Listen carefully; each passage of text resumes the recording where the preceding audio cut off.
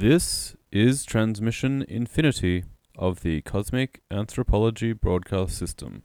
In today's episode, our principal subject is the nature of time, as explored in fiction, mysticism, and science. Always science.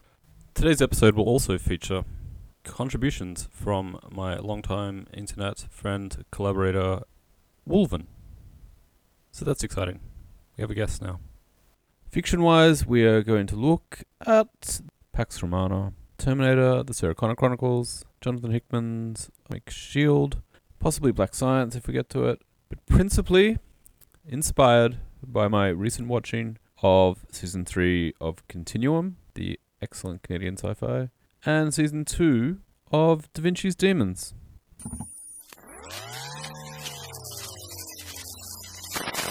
Emergency temporal interruption. This is recent Mikey at the end of the first time stream of this broadcast, reporting that there will be interruptions into the time stream into the coming broadcast that you are tuned into, when future Mikey, who will be listening to Wolven's responses, will interject and retort and otherwise insert various witticisms into the time stream that you are tuned into now.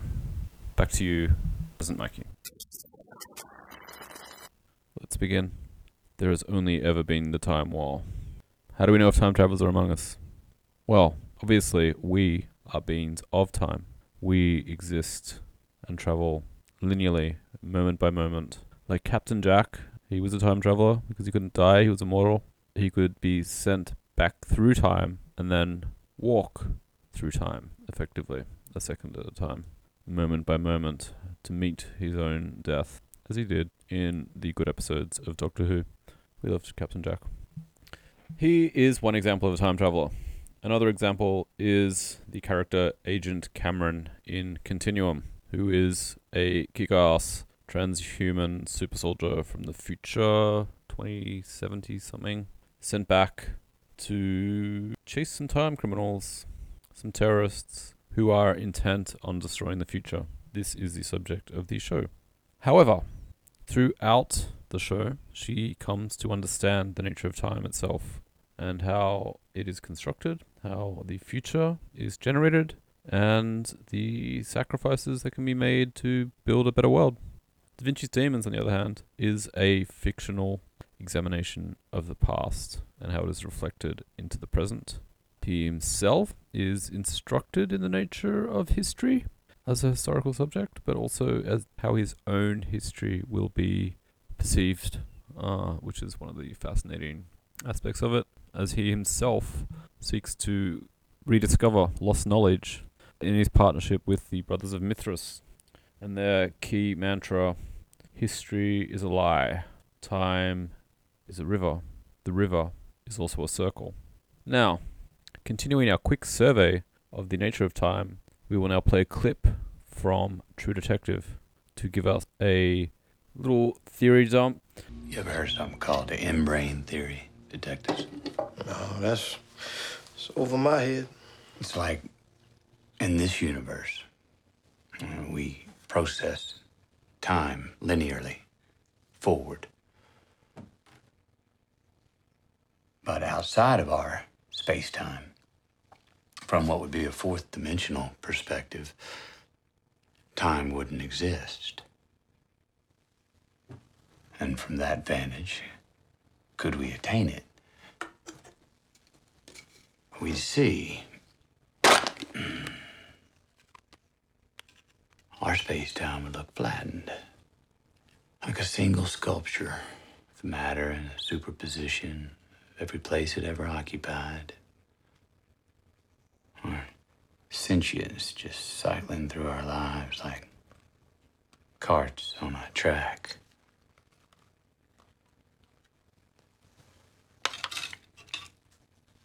See, everything outside our dimension, that's eternity. Eternity looking down on us.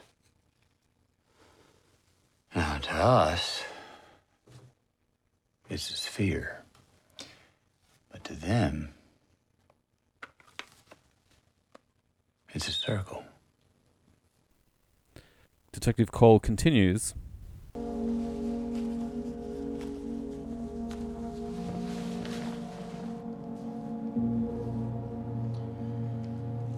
In eternity, where there is no time, nothing can grow, nothing can become, nothing changes. So death created time to grow the things that it would kill. And you are reborn, but into the same life that you've always been born into. And how many times have we had this conversation, detectives?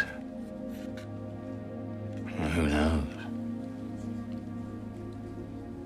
And you can't remember your lives. You can't change your lives. And that is the terrible and secret fate of all life.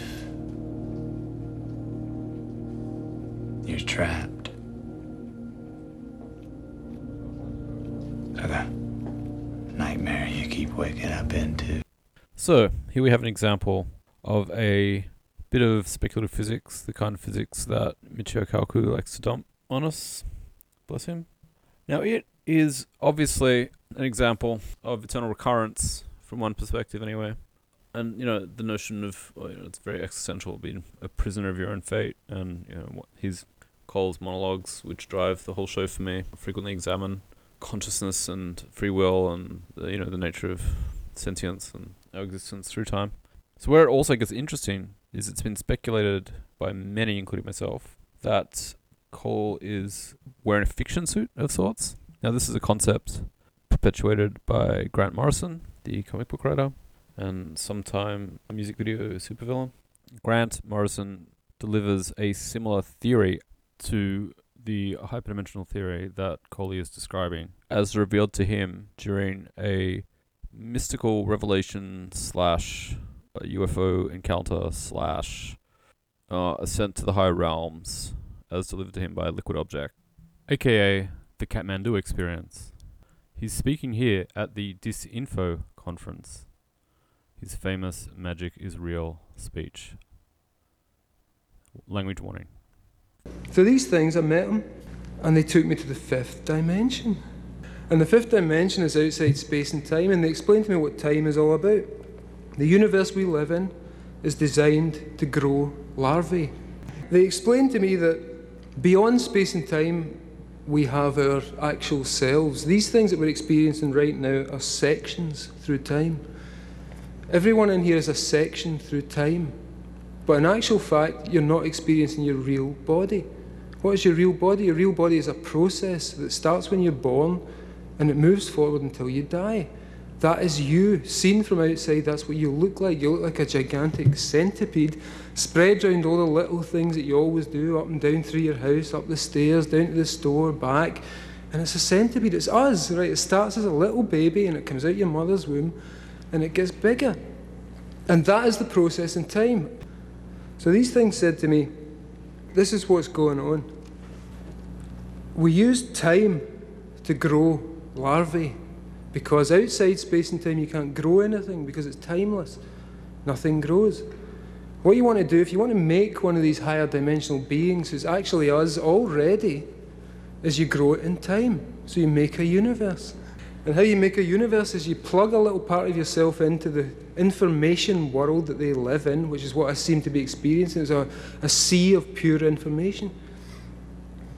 And they exist in that, but there is no time. Time is part of that, but this is the fifth dimension. It's time, space, breadth, depth, plus. And they said to me, the universe you live in, the world you're living on, is a larvae. Every single one of us here is the same thing. There's no distinction. All we do, we don't understand what we are. And they explained to me, if you got a two-dimensional field, say, flat plane, you stick your hand through it, there's one hand there, but if you stick your hand through a two-dimensional plane and there's two-dimensional entities who live on there, they will see 4 circles, right? 4 distinct, completely different circles. But no, it's the one hand. Every one of us in here is the same fucker. We're all the same thing, according to these weirdos. What we are is intersections through 4D space-time. These things explain to me that, as I say, the universe is some kind of larval entity. What it does is it proceeds through stages of development. Now, if you think about a fetus in the womb, and there's a famous phrase that says, what is it, phylogeny recapitulates, evolution or whatever the fuck it is. There's the idea that if you've got a fetus, it starts off, it goes through every single thing. It starts as a unicellular entity, it splits, it becomes a lizard, it becomes a mammal, eventually it becomes a human. And they said to me, the culture you're living in is, understand it this way, phylogeny recapitulates history. So what we're actually watching is this thing coming towards self-awareness and coherence in the same way that a fetus does. We haven't even been born yet. There is no adult on this planet. There's not one adult on this planet, which explains a lot. Thanks, Grant. Thanks for tuning in from five-dimensional space via the medium of the internet and back into our reality. We will be captured into this metaphorical capsule and preserved for all eternity. And one of the only thoughts that keeps me from going completely insane, screaming Lovecraftian cosmic horror is the notion that this is the birth pains of a new era for mankind. Unfortunately, also in the speech, Grant talks about the idea that we experienced all the horror in World War II, but clearly that's not the case because we are recapitulating that. And the eeriness of it being 100 years after World War One is hard to ignore. On a lighter note, fan theory-wise, much has been made of the fact that the creator of True Detective grew up on Grant Morrison and Alan Moore comics, and it's very hard not to ignore the fact that Colley's monologue is an elaboration, really, of what Grant Morrison is describing in his Disinfo speech there. And as he also says in that, it's a mystical truth that has been revealed and interpreted through many people's consciousnesses. In fact, to pull a quote from my Tumblr, Marcel Ducamp said, echoing Grant's comments, "Since a three-dimensional object casts a two-dimensional shadow, we should be able to imagine the unknown four-dimensional object whose shadow we are." So that's interesting. Right. So, where Agent Cameron starts in Continuum is a similar notion to what Detective Cole is elaborating upon in True Detective. The notion that our fate is set on rails. There is a timeline, right? Show Continuum is about the time stream continuum, right? So she is protecting that fate. She is literally a protector in the future corporate, dystopic, full cyberpunk transhuman world that she comes from. She is a protector and in effect becomes basically a time cop, but yes. Now the show itself, side note, is an excellent exploration of the sort of post-Occupy mindset, trying to criticize the corporate state that we are effectively in now and what it can be changed and how it can be changed and it's a critique of it, in short. The time crimers go by the name Liberate.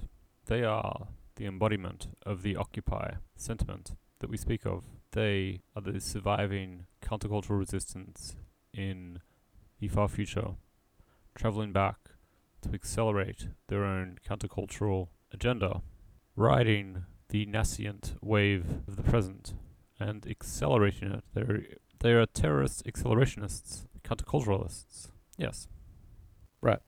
So, shortly we will cross to Wolven to get his perspective on it, but continuing further in our thinking of Continuum, she, throughout the seasons of the show, comes to understand the complexity of time and that by coming back into the world of today, that she is changing the world that she has come from, right? That she is a pebble in the river of time. Whether that river is a circle, as Da Vinci's Da Vinci Demons would have us believe, whether as Colley would have it believe, or whether it is a branching many-world theory, is something that she comes to contemplate as it is delivered to her by another series of protectors, which is a baseline human cult. given a secret duty by a traveling transhuman from the very future. He's gone back 1,000 years. And they deliver this speech to her. Destiny is not set. Time is not immutable. The continuum is like a tree. It can grow wild, or it can be cultivated. We are on the red side of the tree. When your young friend Alec used his time travel weapon, he created a whole new branch of the continuum, a new story. He no longer exists in this timeline. Do you know what that means? He'll never grow up to be the Alex Sadler of 2077. He will never create his empire. Your future. It means in a roundabout way that we are all now fighting for the same thing, Kira. Continuity. For us, it means the tree will remain cultivated and healthy. For you, it means you can return to your family. But that might never happen now. By allowing Alec to travel back, we've all become complicit in a crime. And unfortunately, due to the nature of this crime, there's not much my people can do. But you, on the other hand, you might be able to correct this mistake and get home to your loved ones. I'm still listening. So, we can begin to develop now a more complex notion of time, bringing into it the notion of the many worlds theory, right? So in this speech, they're postulating the notion of branching worlds, right? So branching possibilities, effectively describing the multiverse, which is a favorite notion of mine. And again, this is another notion that Michio Kaku likes to talk about, bless him. So if we then can sort of marry these two concepts together, we can have a notion of a container of time. So we can still have eternity, but we can have it as sort of a fractal tree which contains in itself all of time, right? So adds an extra dimension, which is sort of a sideways dimension of time. If then we imagine the sphere more as a metaphor, as a container, and that it contains this tree that they're describing in Continuum, and it contains the branches of the many worlds, then we can still postulate a notion of eternity, being outside of time, looking in, but to a far more complex idea of what reality, in quotes, bracketed by eternity, effectively, is. Now, previous to Continuum, one of my favorite fictional examinations of the nature of time was the show Terminator, the Sarah Connor Chronicles. This show addresses the nature of time and progress in a slightly simpler manner. The titular character, Sarah Connor, is basically shown to be an anti-singularitarian terrorist. She's bent upon preventing a particular future, being, Skynet destroying the world. And the only way she can do this, the only way she can understand how to do this, is to halt progress itself, it seems. The show in its second season introduces my single, still most favorite character of all, Liquid Metal Shirley Manson, from the band Garbage, and here an actor. A Terminator who has come back to fight the future with a better future, right? She's going to build her own challenger to Skynet, and she is intent in both the future time stream and the current time stream, and it's unclear exactly how she exists within or without time, because there is always the possibility that she is a higher dimensional being, but she's clearly a beyond good and evil actor, because she is notionally the villain, but by the end, more of an anti-hero, and the show ends on an incredible cliffhanger. And it could have been a great third season, but it was cancelled to make Dollhouse, which went nowhere. So, with this more sophisticated understanding of the notion of time and progress and fate and reality, I'm going to open it up for comments to Wolven now and see what he has to add, because we have had many great discussions on Terminator Sarah Connor Chronicles, and I am wanting to hear his comments in regard to the end of Continuum Season 3. Over to Wolfen. Wolven here. Hi, everybody. So a good deal of what we're looking at when we're talking about things like time travel and the course of the media is we're looking at things like what kind of stories can be told in a world where this kind of convoluted back and forth comes into play. One of the things we have to be aware of is what is happening at all times in every timeline. More shows than not tend to kind of forget this, but like Mikey says, a lot of what shows we're talking about, Continuum, Da Vinci's Demons, Terminator, Sarah Connor Chronicles, actually take the time to consider what it is that is being done as we jump around through time. And they tend to ask questions like, well, what model of time travel are we looking at? When it comes to Continuum, we're looking at a world in which every timeline is its own branching timeline, and everything that we see has repercussions in the future, but is also shown to be a matter of constant course correction. If anything branches or diverges too completely, as we see at the end of season 2, there can be catastrophic failure of a timeline. That being the case, it's intimated that what we're talking about is the possibility for entire universes within the multiverse to completely collapse and cease to exist. If that's the case, then time travel, in its very nature, carries within it the possibility of destroying billions, if not trillions, of lives, possibly infinite numbers of lives, just by the act of going back in time and changing various things that we might think are important or unimportant, changing things that we want to see course corrected.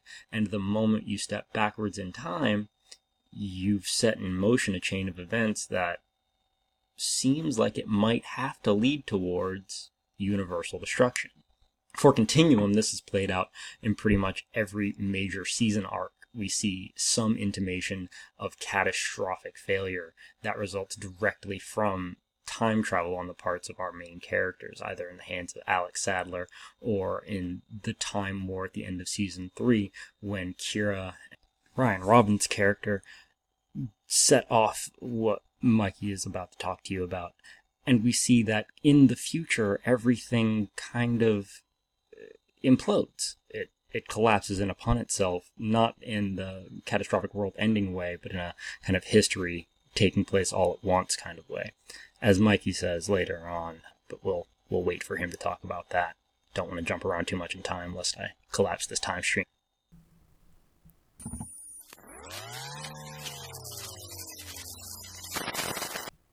Secret temporal injunction protocol activated. Initiate discussion of safety not guaranteed. Excuse me, Wolven, while I talk about Safety Not Guaranteed, which is a beautiful little indie film. Well, charming. Well, it's got Aubrey Plaza in it, who I kind of have a huge crush on until the internet, and is jokingly referred to as my future wife. But, you know, mostly I'm just waiting for her to arrive. The post-human AI, obviously, not a metaphorical her. But also, I love Aubrey Plaza. But the main thing about Safety Not Guaranteed is that it is a deceptively complex depiction of a flattened circle of a timeline, if you pay attention to the plot. Now look, it's not up there with, massive nerd favorite Primer, but it is surprisingly complex. And like my other favorite film, the much neglected Take Shelter, it provides a litmus test for the audience to empathize with characters. Some may see them as crazy, others may see that they are not at all crazy. They are in fact correct. Safety Not Guaranteed is a time travel film couched within an indie drama set against depictions of nerd culture featuring sick commando roles in the bush, or the... what do Americans call the bush? The wilderness. We just say the bush. And I recommend it. Back to you, Wolven. One of the things we want to talk about in terms of Continuum, though, is whether it's possible for us to avoid being subsumed by the system. Kira, as a protector, is someone who is supposed to be on the side of quote-unquote law and order. What she tends to find, however, is that the law and the order that she is supposed to be protecting are really just the interests of the powerful. And the show shows her getting continually disillusioned with this, to the point where she asks herself over and over again, is this the timeline she wants to bring back into being? And the tension a lot of it comes into play when we're asking, well, if you don't bring that timeline into being, what will happen to your family, your husband that you left behind, your son whom you love, who was your sole motivation throughout the entire first season for getting back home? What happens to them if you try to change the nature of power and oppression that you have come to understand more and more in this timeline? And at the end of season 3, spoilers, she makes the decision that that family, that life, that existence is not worth the oppression, the struggle against, the problematic nature of the world that she finds herself complicit in creating. She says that free choice and freely chosen change are more important than the life that she knew, the safety that she knew, the comfort that she knew, if that comfort comes at the cost of her complicity. In that same vein, this is, as Mikey says, Occupy. This is the movement that says, what are we capable of changing? What are we capable of making better, and at what cost? What are we willing to sacrifice to do it? Occupy, for its failings and many attempts at making a change in the world, has somewhat faded into the background at this point in our political history. But at the same time, these are some of the questions that its existence and its prominence, brief though it might have been, raised in our recent history. To see that put forward in the context of, well, what does that mean when what's at stake is literally your life, is literally the existence that you've known, the world that you've known, the life that you have come to understand as important, as meaningful, and not just to understand, but it's literally your life, it's your existence. We're talking about time travel as literal existential crisis. If you move through time, if you change things, if you alter the history that is your past, then aren't you just screwing around with the bits and pieces that will literally come to make you who you are? And if you screw around with them too much, will you even be able to become that person at all? If we change the nature of things as they stand, the nature of the world as it is, will we have the opportunity to make the kind of future that we've come to expect, that we've been telling ourselves for decades that we can expect? If we change the nature of the system that holds us all down in many ways, is it even going to be possible for us to build a new system that props us all up? Can we even conceive of what that looks like, absent the kind of system of thought, of operation, of motivation that is integrally connected to the system that we're fighting against? These are the kinds of questions that Continuum brings up for all of us.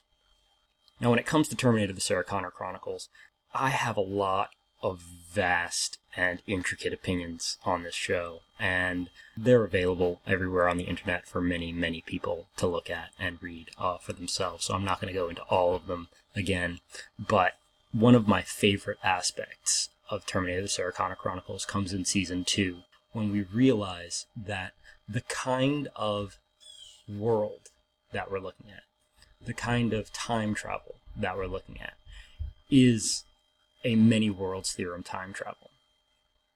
This is a time travel mechanism wherein, as everyone comes back, as the Terminators come back, as the operatives from the future, starting with Reese in the original Terminator, and every version of the Terminator from that point forward comes back, what they are making is not just a better future. What they are making is not just a safeguarding of the future that they know. They are literally changing the timeline. They are making a new universe. And this becomes clear in the episode Complications. Terminator the Sarah Connor Chronicles Season 2, Complications, where Derek Reese, brother of Reese that we know from the first movie, finds his girlfriend Jessie holding hostage an old man who she claims is a torturer and a collaborator with the machine intelligences in the future. And she tells him a story wherein this man was known for breaking people and getting information about the resistance for the machines. And she tells the story to him in such great detail. And he says, I don't remember any of this. I can't believe that this happened to you. And she says, not to me. It happened to you. And at the end of everything that happens in this episode, they realize that they are not from the same timeline. That the changes that they made, that Derek, that Sarah, that John, that Cameron have made in the past, have actually changed the future. And they realize that the stakes for the future are so much higher. They're not just looking at making sure that John Connor lives. They're not just making sure that John Connor comes into being at all. They're seriously working with the possibility of being able to make a better future, to fix everything as it stands, here and now. That's a much bigger project than Stop Skynet. That's a much bigger project. But it's a project that's implicated in the movies and the show. In the first, when Derek, John, and Sarah, when all of the main characters in the Terminator franchise say there's no fate but what we make, that's what's implied here. There is the ability to change. There is the ability to make something better, to make something newer, to make something different than what we have been told is the future. This is one of the reasons, by the way, that the third Terminator movie needs to be edited out of history, and that's what the show did. It jumped us from the end of movie 2 to back past the time at which the third movie would have happened, and says, look, there's no fate but what we make. The end of movie 3 says, no, the future is immutable and it will happen as it happens, which is completely counter to the ethos of the Terminator franchise. There is no fate but what we make. There is nothing but what we create about the future. And as we change the past, as we learn new things, as we alter the timeline, we change fate. We change what comes to be. And that's important. That's central. To have that edited out, to have that erased by Terminator 3 Rise of the Machines, by Terminator Salvation, it just runs directly counter to movies 1 and 2. It runs directly counter to the point of what it is that Sarah Connor is even fighting for. I've often said that I want to have a season 3 of Terminator Sarah Connor Chronicles, which was somewhat outlined online. You can find it, bits and pieces of it online. You find that Danny Dyson, the son of Miles Dyson from Terminator 2, was set to be a central character. And the idea that you would have Sarah working with James Ellison in the present day, quote unquote, looking to find Danny Dyson and work with him at the same time as you have John having leapt forward to the future, spoilers again, sorry, to find Cameron and John Henry with Catherine Weaver, Shirley Manson, Liquid Metal Shirley Manson. These two conflicting arcs show us a lot like what we see in Continuum. We have the, on Sarah's part, do I finish the work that I've started? Do I complete this project, knowing that if I do, the future timeline in which my son currently exists will cease to be? Now that I know that, can I finish this? Because everything I have done has been to A, save my son so that we can B, stop the machines. I have the opportunity to do B, but possibly at the cost of A. Simultaneously, while John in the future is working to make sure that everything that he knows and everything that he's learned comes apart in the same way that he needs it to come apart, that he can deconstruct what's happening in the future and become the leader that he is supposed to become future John, as he's often referred to, and actually successfully complete the human resistance. Is it possible for these two goals to work in concert? Is it possible to have these two things come to pass at the same time? And you would have the ability to send, messages back in the form of other reprogrammed Terminators by John, to have the warring timelines, the alternating changes, the effects as felt by John, who would have to at some point sit constantly at the heart of one of their time travel hubs, so that he was immune from the effects of the time travel. This is actually something that gets said in the course of the films and the movies, that John Connor of the future spends all of his time in the heart of a time chamber, because it's the only place where he's safe. It's the only place where he can see everything and adjust for all of the changes all at once. That would have been a badass third season. But we'll never get it. Instead, we do get Continuum, and we do get to see some of that kind of thinking, some of those implications played out over time, but it's not the same, and I'll miss it. However, something I was looking at as I started trying to do my prep for talking to you guys about this right now, the 4400, talking about Lexadoig and... Lexadoig plays Sonia Valentine in Continuum, one of the time-criming leaders of Liberate, the matriarch, if you will. 4-episode arc character. She was not there for a very long time, but Lexadoig, we find her from Continuum, and we find her showing up in 4400, which is a show about people from various points in the past having been kidnapped by people from the future and given extra normal abilities, and then reseated at a particular point in the timeline to make alterations in the past, or what is the past for the people from the future who stole them. Because at this point in time, these people, here and now, can make the most change, can make the best alterations to what the horrifying future looks like, can make it better for everyone. If you haven't seen the 4400, I highly recommend going to track it down. It's only 3 seasons. It was supposed to be 4, but like many great things, the writer's strike kind of strangled that in its toddlerhood, as it were. But it's a show that deals in time travel, and that also deals in the possibility of altering the timeline. It deals with people who have the ability to stand somewhat outside of the effects and the changes of time, to monitor the progress of time. People for whom, as Russ Cole says, time is a flat circle. That being the case, they are constantly checking in with the past, in ways that I'm not going to spoil for you because they become pretty plot intricate. But they're constantly checking in with the past to talk about the effects that the course corrections are actually having. As they go through, people make more and more elaborate changes, more and more elaborate plots, more and more wars, battles, and tiny skirmishes for the future. People with motivations that grow and change and develop over time. And the show, 4400, it predated the Sarah Connor Chronicles by a few years.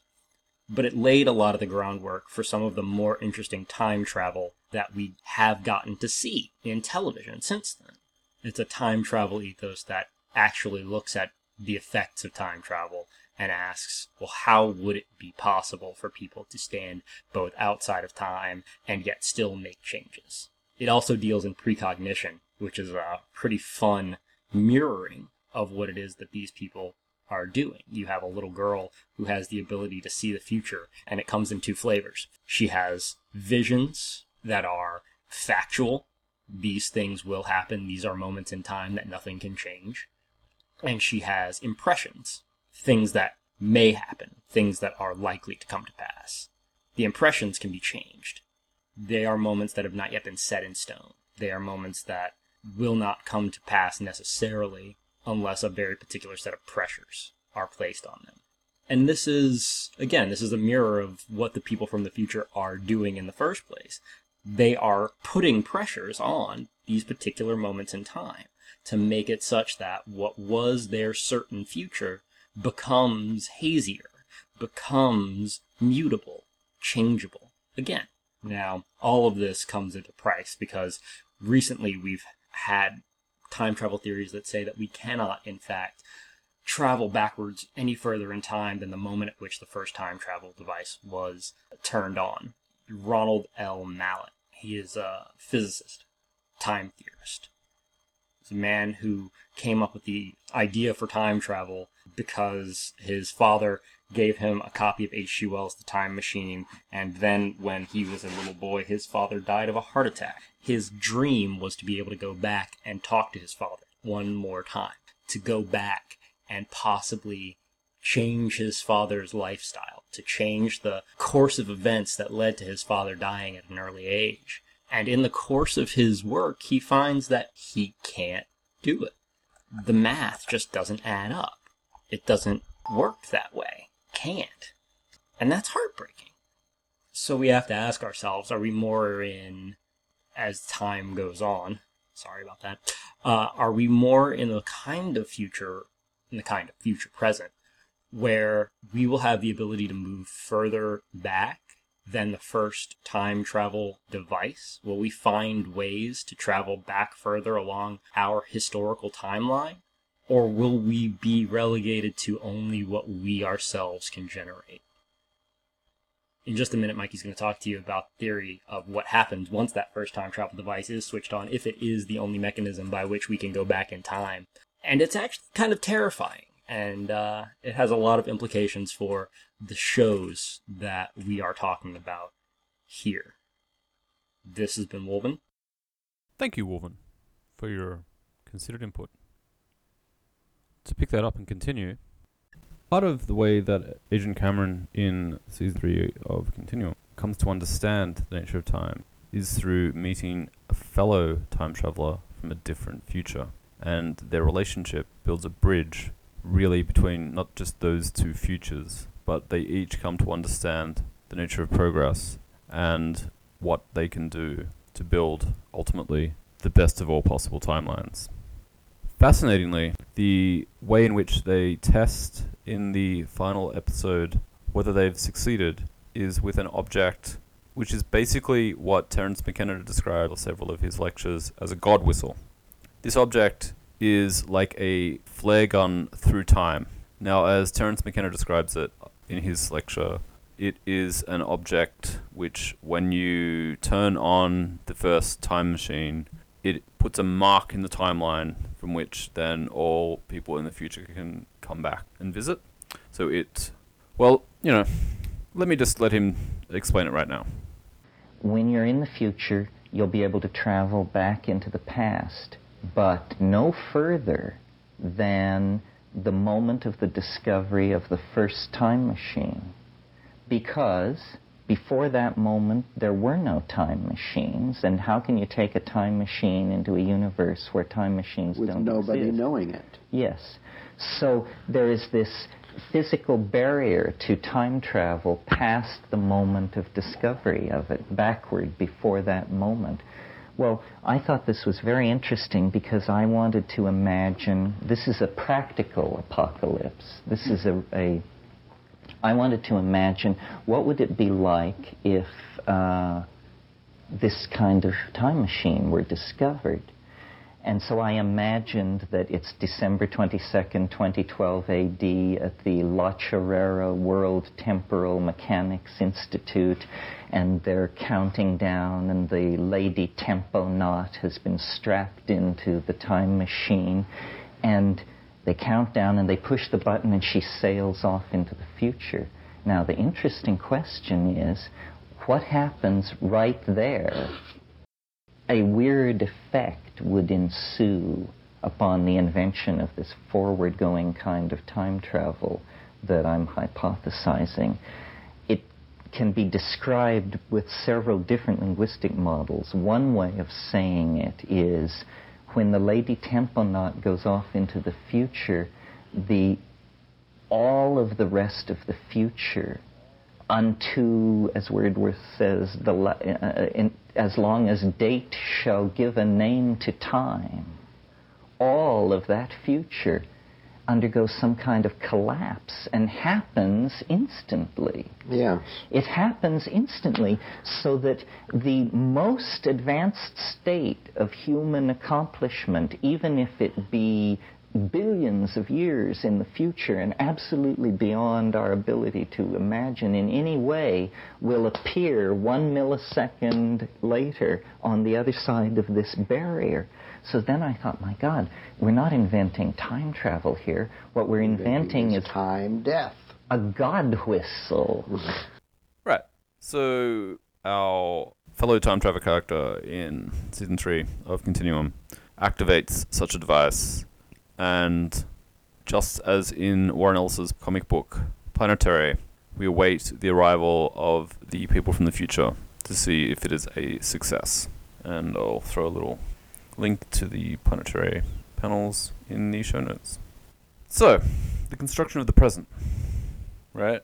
Now, another show that Woman and I dearly love is the other top shelf contemporary sci-fi that's been aired, and that is Person of Interest.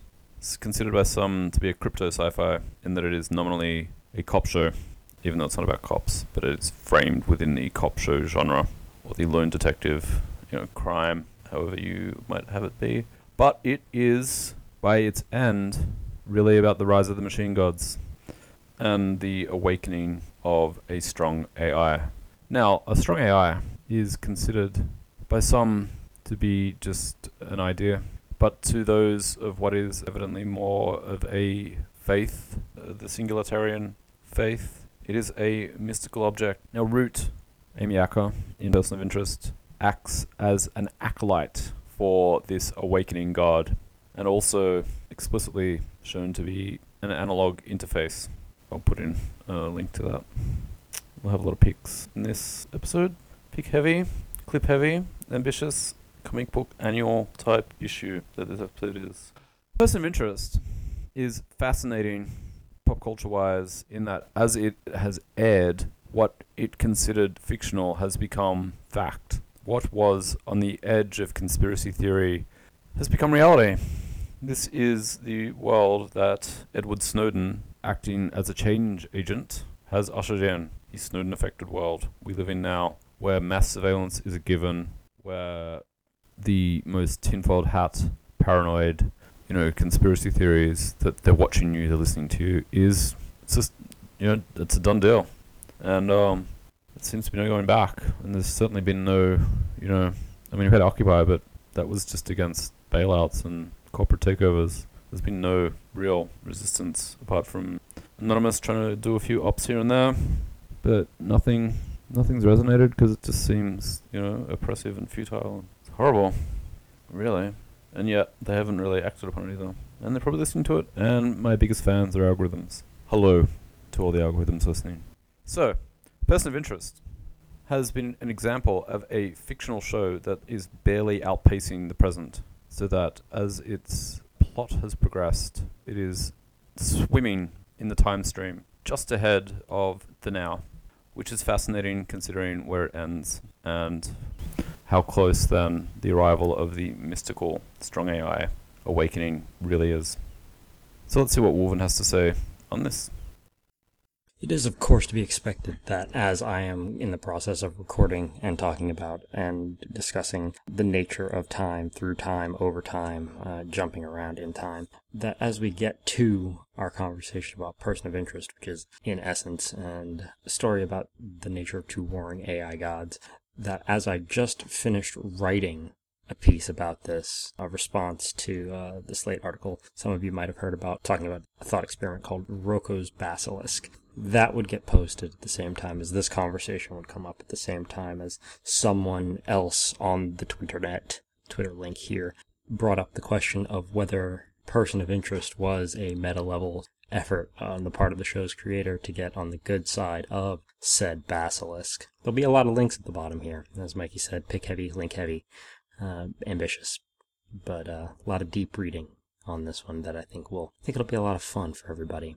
But that's not what I'm really going to talk to you about right now. What I want to talk to you about is the nature of the science fictional future present that is Person of Interest. As Mikey says, the creators of Person of Interest have noted that what they started out with as pure science fiction, as beyond anybody's wildest capability, has now become a matter of running faster and faster just to keep from falling down and being run over by the present. Every season thus far, they've had to become more and more elaborate because as they have made up, so they thought, something in one season, by the end of that season, they come to find not only has that thing that they thought they made up out of thin air been real for a very long time, real but hidden, more and more than that has been real. The idea of what it is to live in a science fictional condition undergirds a lot of Mighty's work and a lot of my work, and a lot of what we're doing is trying to figure out the best way to always recognize those science fictional aspects of our present, because it's not about looking off towards a far-flung future and trying to wistfully imagine the day when we'll be there. It's about making that future. It's about creating something now that can be the future that we used to dream about. There are a lot of bits and pieces in our media that are supposed to be inspirational, are supposed to make us think about more, but we have to be able to recognize them in order to do anything with them. So Person of Interest's got a lot of interesting conversations about the nature of artificial intelligence, about the nature of morality of surveillance culture, and are we okay with surveillance as long as it's in the quote-unquote right hands, and what constitutes the right hands in these scenarios. But ultimately, it's become kind of a meta-level investigation of what are the implications of the things that we create. When we create something, when we make a show, when we make a new technology, when we make a program, when we make an AI, when we make a new way of looking at the world, what are the implications of that once it's out into the world? What are the possible unintended consequences of putting that out into the world? And once we've started to dig down, can we continue to be the creator of it? Once it's out into the world, does it begin in many ways to sustain and create itself? And if so, are we right to? Are we allowed to? Are we in the right by trying to keep it under wraps, by trying to keep it within our control? These questions become more and more difficult when the things that we are creating have the possibility of what we might consider sentience, consciousness, in the case of the potential AIs seen within Person of Interest. Autonomous generated intelligences and machine intelligences, if they are self-aware, if they're conscious, if they have a sense of selfness, then to keep them under wraps, to keep them closed off, is in some way limiting, literally limiting, restrictive, controlling, domineering, dominating in a way that we tend to dislike when we apply it to biological consciousnesses, when we tend to other humans, other things that we regard as having something like personhood. So why would we do it to a machine consciousness?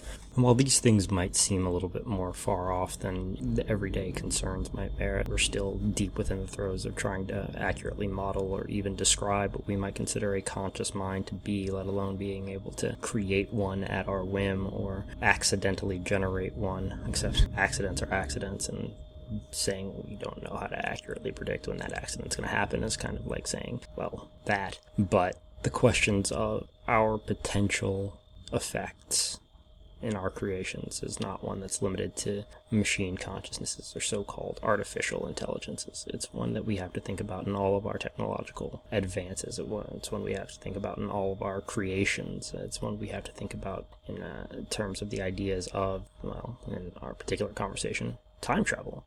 If we are capable of making something that can look backward to that moment of generation, if we are capable of making something that can model forward to a far-flung moment that we as humans can't really process yet, what are the implications of that? What are the implications of creating time in a standing wave, making it such that every moment of time comes to be all at once?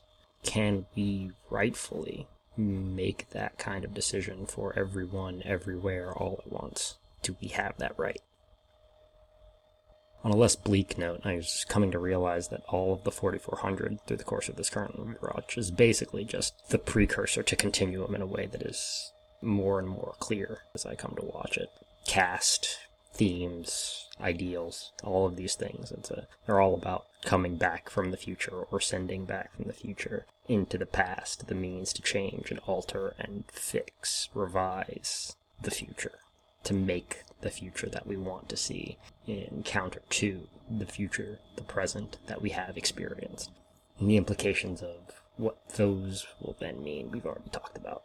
The fact that Ian Tracy, Roger Cross, Lexa Doig, Jennifer Spence all show up in both the 4400 and major arcs, but also, then go on to have major roles in Continuum, just kind of makes me want to dig deep down and find out who backed both of these projects, who really wants these ideas out into the world in a major way. Who's coming back to try to make sure that we remember certain lessons? It's a fine question. It's one I think merits us maybe trying to find the answer to, maybe not, maybe just accepting and kind of rolling with it, listening to what they have to say. Till next time, this has been Woven. Thanks, Woven. Finally, in considering Person of Interest and Continuum and the multiverse, I would pitch to the universe and the gods watching at Galactic HQ a crossover show that I'll never have time to write the sort of fanfic for, where we'd have Gaza, who is my favorite character in Continuum, acting as an agent protecting the timeline across time, much as John in Person of Interest does. But she is souped up super soldier, the only character on TV I think who could kick his ass in a heartbeat, and that would be an awesome fight. Yes, I call it Person of Interest Continuum. Now, an interesting comparison to Person of Interest is the TV show from the Marvel Cinematic Universe, Agents of S.H.I.E.L.D. The question about Agents of S.H.I.E.L.D.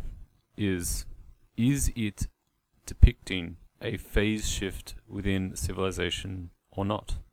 For me, watching the pilot, I saw the potential for the show to address this, and was frankly disappointed in the slow elaboration of this.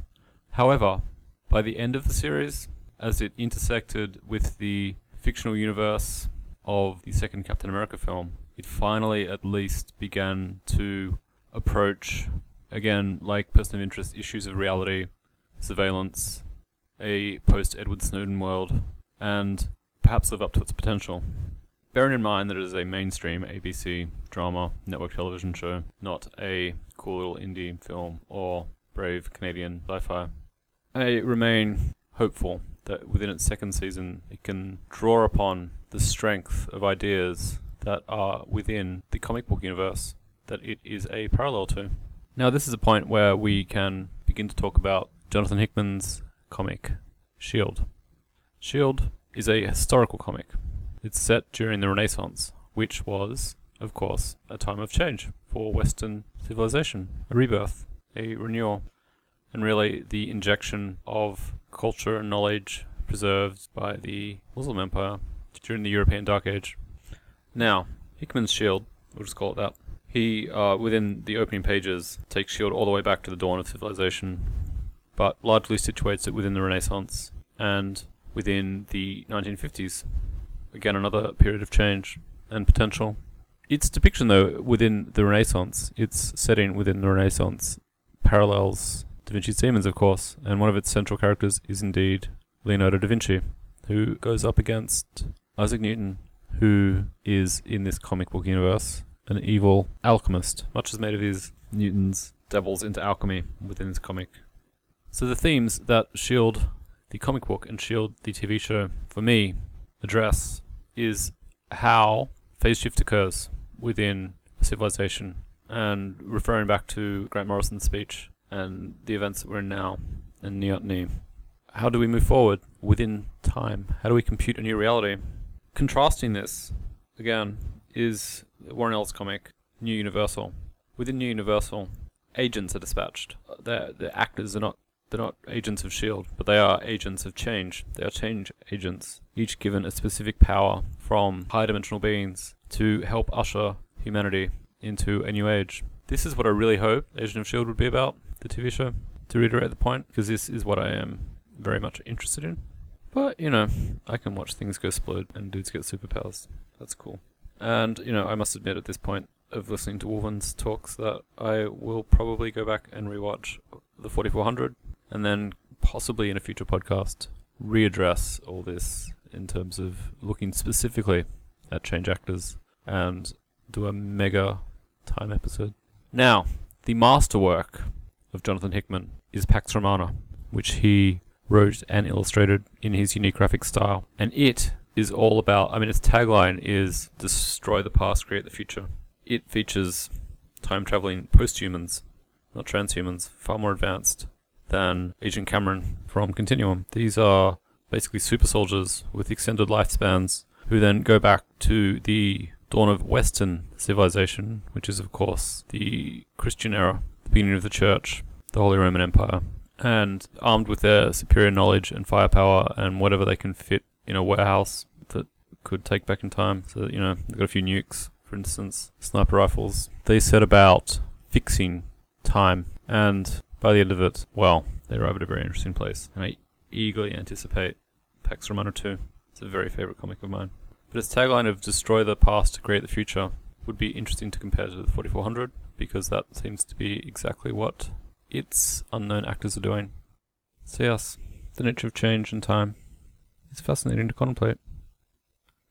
So, considering the construction and perception of time, the lessons that we can learn from watching Da Vinci's Demons, apart from that it's just a fun show to watch, is that history is a lie. Because as we come to understand it, and as we ourselves progress through time and in our own understanding, history is something that is constantly computed, that is constantly recomputed, that is constantly reconstructed. As our notion of time expands, we look back a few centuries and the Western civilization's idea of all of time was 10,000 years, right? When they calculated the Bible. And then archaeology pushed it back. And then geology pushed it back. And now our notion of time is in the billions of years, not the thousands of years, right? So we begin to understand ourselves situated within deep time and the long now. So our species, Homo sapiens, those of us that are still Homo sapiens that are listening, we know now to be within the hundreds of thousands of years old, but the hominid line itself within the millions of years of age. Mitochondrial Eve is our figurative mother, and she is... I don't have her in front of me, but she's our mother, figuratively speaking. But as we explore using the tools of science, our idea of the world constantly changes and it's recomputed. So just as we understand the future to be a reflection of the present, so is the past. Which brings us to the mystical notion of being situated within the eternal now, because that is all there is. As this character in Fringe says, no one can see the future. You're right. There is no future. There's no past. Everything happens right now. Within mysticism, as even the Jedi embody in the inferior Star Wars prequels, for instance, the fight scene with Darth Maul when he pauses between the, energy barriers, because within that moment there is nothing to do but rest, and all other energy is futile. So he pauses, because he understands that moment that he is in, anything else is unnecessary. And then when the next moment comes, he acts, because he is living within the now. Now, for some actual science, I will read to you briefly from an article, The Man Who Saw Time Stand Still. The article reads, I looked up at the showerhead, and it was as if the water droplets had stopped in midair, he says. They came into hard focus rapidly over the course of a few seconds. Where you'd normally perceive the streams as more of a blur of movement, he could see each one hanging in front of him, distorted by the pressure of the air moving past. The effect, he recalls, was very similar to the way the bullets traveled in the Matrix movies. It was like a high-speed film slowed down. It's easy to assume that time flows at the same rate for everybody, but experiences like Baker's show that our continuous stream of consciousness is a fragile illusion stitched together by the brain's clever editing. By studying what happens during such extreme events, researchers are revealing how and why the brain plays these temporal tricks. In some circumstances, they suggest all of us can experience time warping. Although Baker is perhaps the most dramatic case, a smattering of strikingly similar accounts can be found intermittently in medical literature. They are reports of time speeding up, the so-called Zeitstrafe phenomenon, and also more fragmentary experiences called akinetopsia, in which motion momentarily stops. For instance, travelling home one day, one 61-year-old woman reported that the movement of the closing train doors and fellow passengers was in slow motion and, in quotes, broken up, as if in freeze frames. A 58-year-old Japanese man, meanwhile, seemed to be experiencing life like a badly dubbed movie. In conversation, he found that although others' voices sounded normal, they were out of sync with their faces. There may be many more unreported cases. Of particular interest is an area of the visual cortex called V5. This region, which lies towards the back of the skull, has long been known to detect the motion of objects, but perhaps it has a more general role in measuring the passing of time. When Dominica Buetti and colleagues at the University of Lausanne, Switzerland, zapped the area with a magnetic field to knock out its activity, her subjects found it tricky to do two things. They struggled to track the motion of dots on a screen, as would be expected, but also found it hard to estimate how long blue dots appeared too. One explanation for this double failure is that our motion perception system has its own stopwatch, recording how fast things are moving across our vision. And when this is disrupted by brain injury, the world stands still. For Baker, stepping into the shower might have exacerbated the problem, since the warm water would have drawn the blood away from the brain to the extremities of the body, further disturbing the brain's processing. Another explanation comes from the discovery that our brain records its perceptions in discrete snapshots, exactly, apparently, like the frames of a film reel. The healthy brain reconstructs the experience and glues together the different time frames, says Rufen van Roolen at the French Center for Brain and Cognition Research in Toulouse. But if brain damage destroys the glue, you might only see the snapshots. Reports of time standing still are also common during a life-threatening accident. In one survey of people who had skirted close to death, more than 70% reported the feeling that the event occurred in slow motion. Some researchers claim that they are simply an artifact of memory, since the intense emotions lead us to lay down more details, or more frames, I guess, so that we believe the event lasted for longer only in hindsight, which is 2020. But the descriptions certainly sound close to those reported by the neurological patients, suggesting there may be some overlap. For example, one person told researchers in the 1970s how they vividly remembered seeing the face of a train's engineer during a near-fatal collision.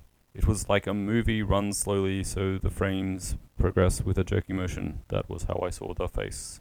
The face of death. What's more, Valtteri Artisiola at the University of Turku, Finland, points out that many of these subjects also report abnormally quick thinking.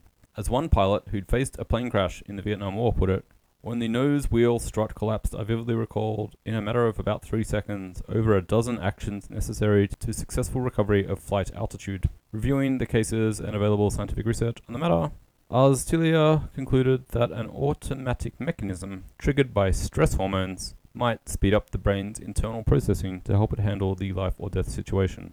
Our thoughts and initiation of movements become faster because we are working faster. The external world appears to slow down. It is even possible that some athletes have deliberately trained themselves to create a time warp on demand. Surfers, of course, it would be surfers. Surfers, for instance, can often adjust their angle in the split second it takes to launch off steep waves as the water rises overhead.